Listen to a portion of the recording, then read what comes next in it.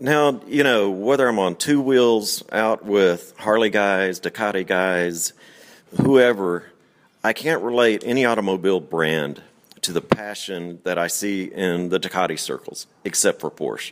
Why do you think that is? Well, I actually have to jump in there. I do have two other brands that I can add to that. I would say Corvette owners and Mustang owners. When you think of Ford, you think of Mustang. When you think of Porsche, you think of the 911. There's a common bond between Ford owners and 911 owners, I feel. First of all, those two iconic cars came out the same year, 1964. They've all been in continuous production over the past 50-plus years. They all have fanatical followings. I was a former Mustang owner. I had a 65 GT 350R Shelby replica with a 351 Cleveland, Richmond 5-speed, and a Detroit locker.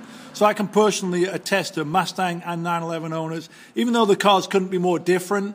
Obviously, one's got the engine in the front, water-cooled. One's got the engine in the rear, air-cooled. The mentality is very, very similar. And I think even the factory, Ford is like Porsche in a sense that they roll out a lot of different varieties of those two iconic models. There's always been a lot of Mustang models, and there's always been a lot of variants within the 911 range, from the base models all the way up to the turbos and the GT3s. So with all due respect, I would say Ford and Porsche owners, in a sense, have a similar DNA. But I think ultimately all true car enthusiasts share that same passion.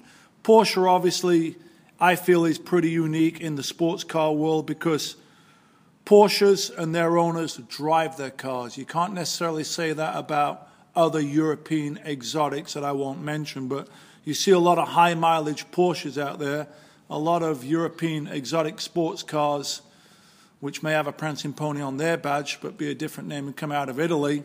They don't generally get driven the way Porsches do because Porsches are accessible, they're reliable. It's just a great all-round car that covers all the five senses, and it's not a status symbol. It's a driver's car. They were built to be driven.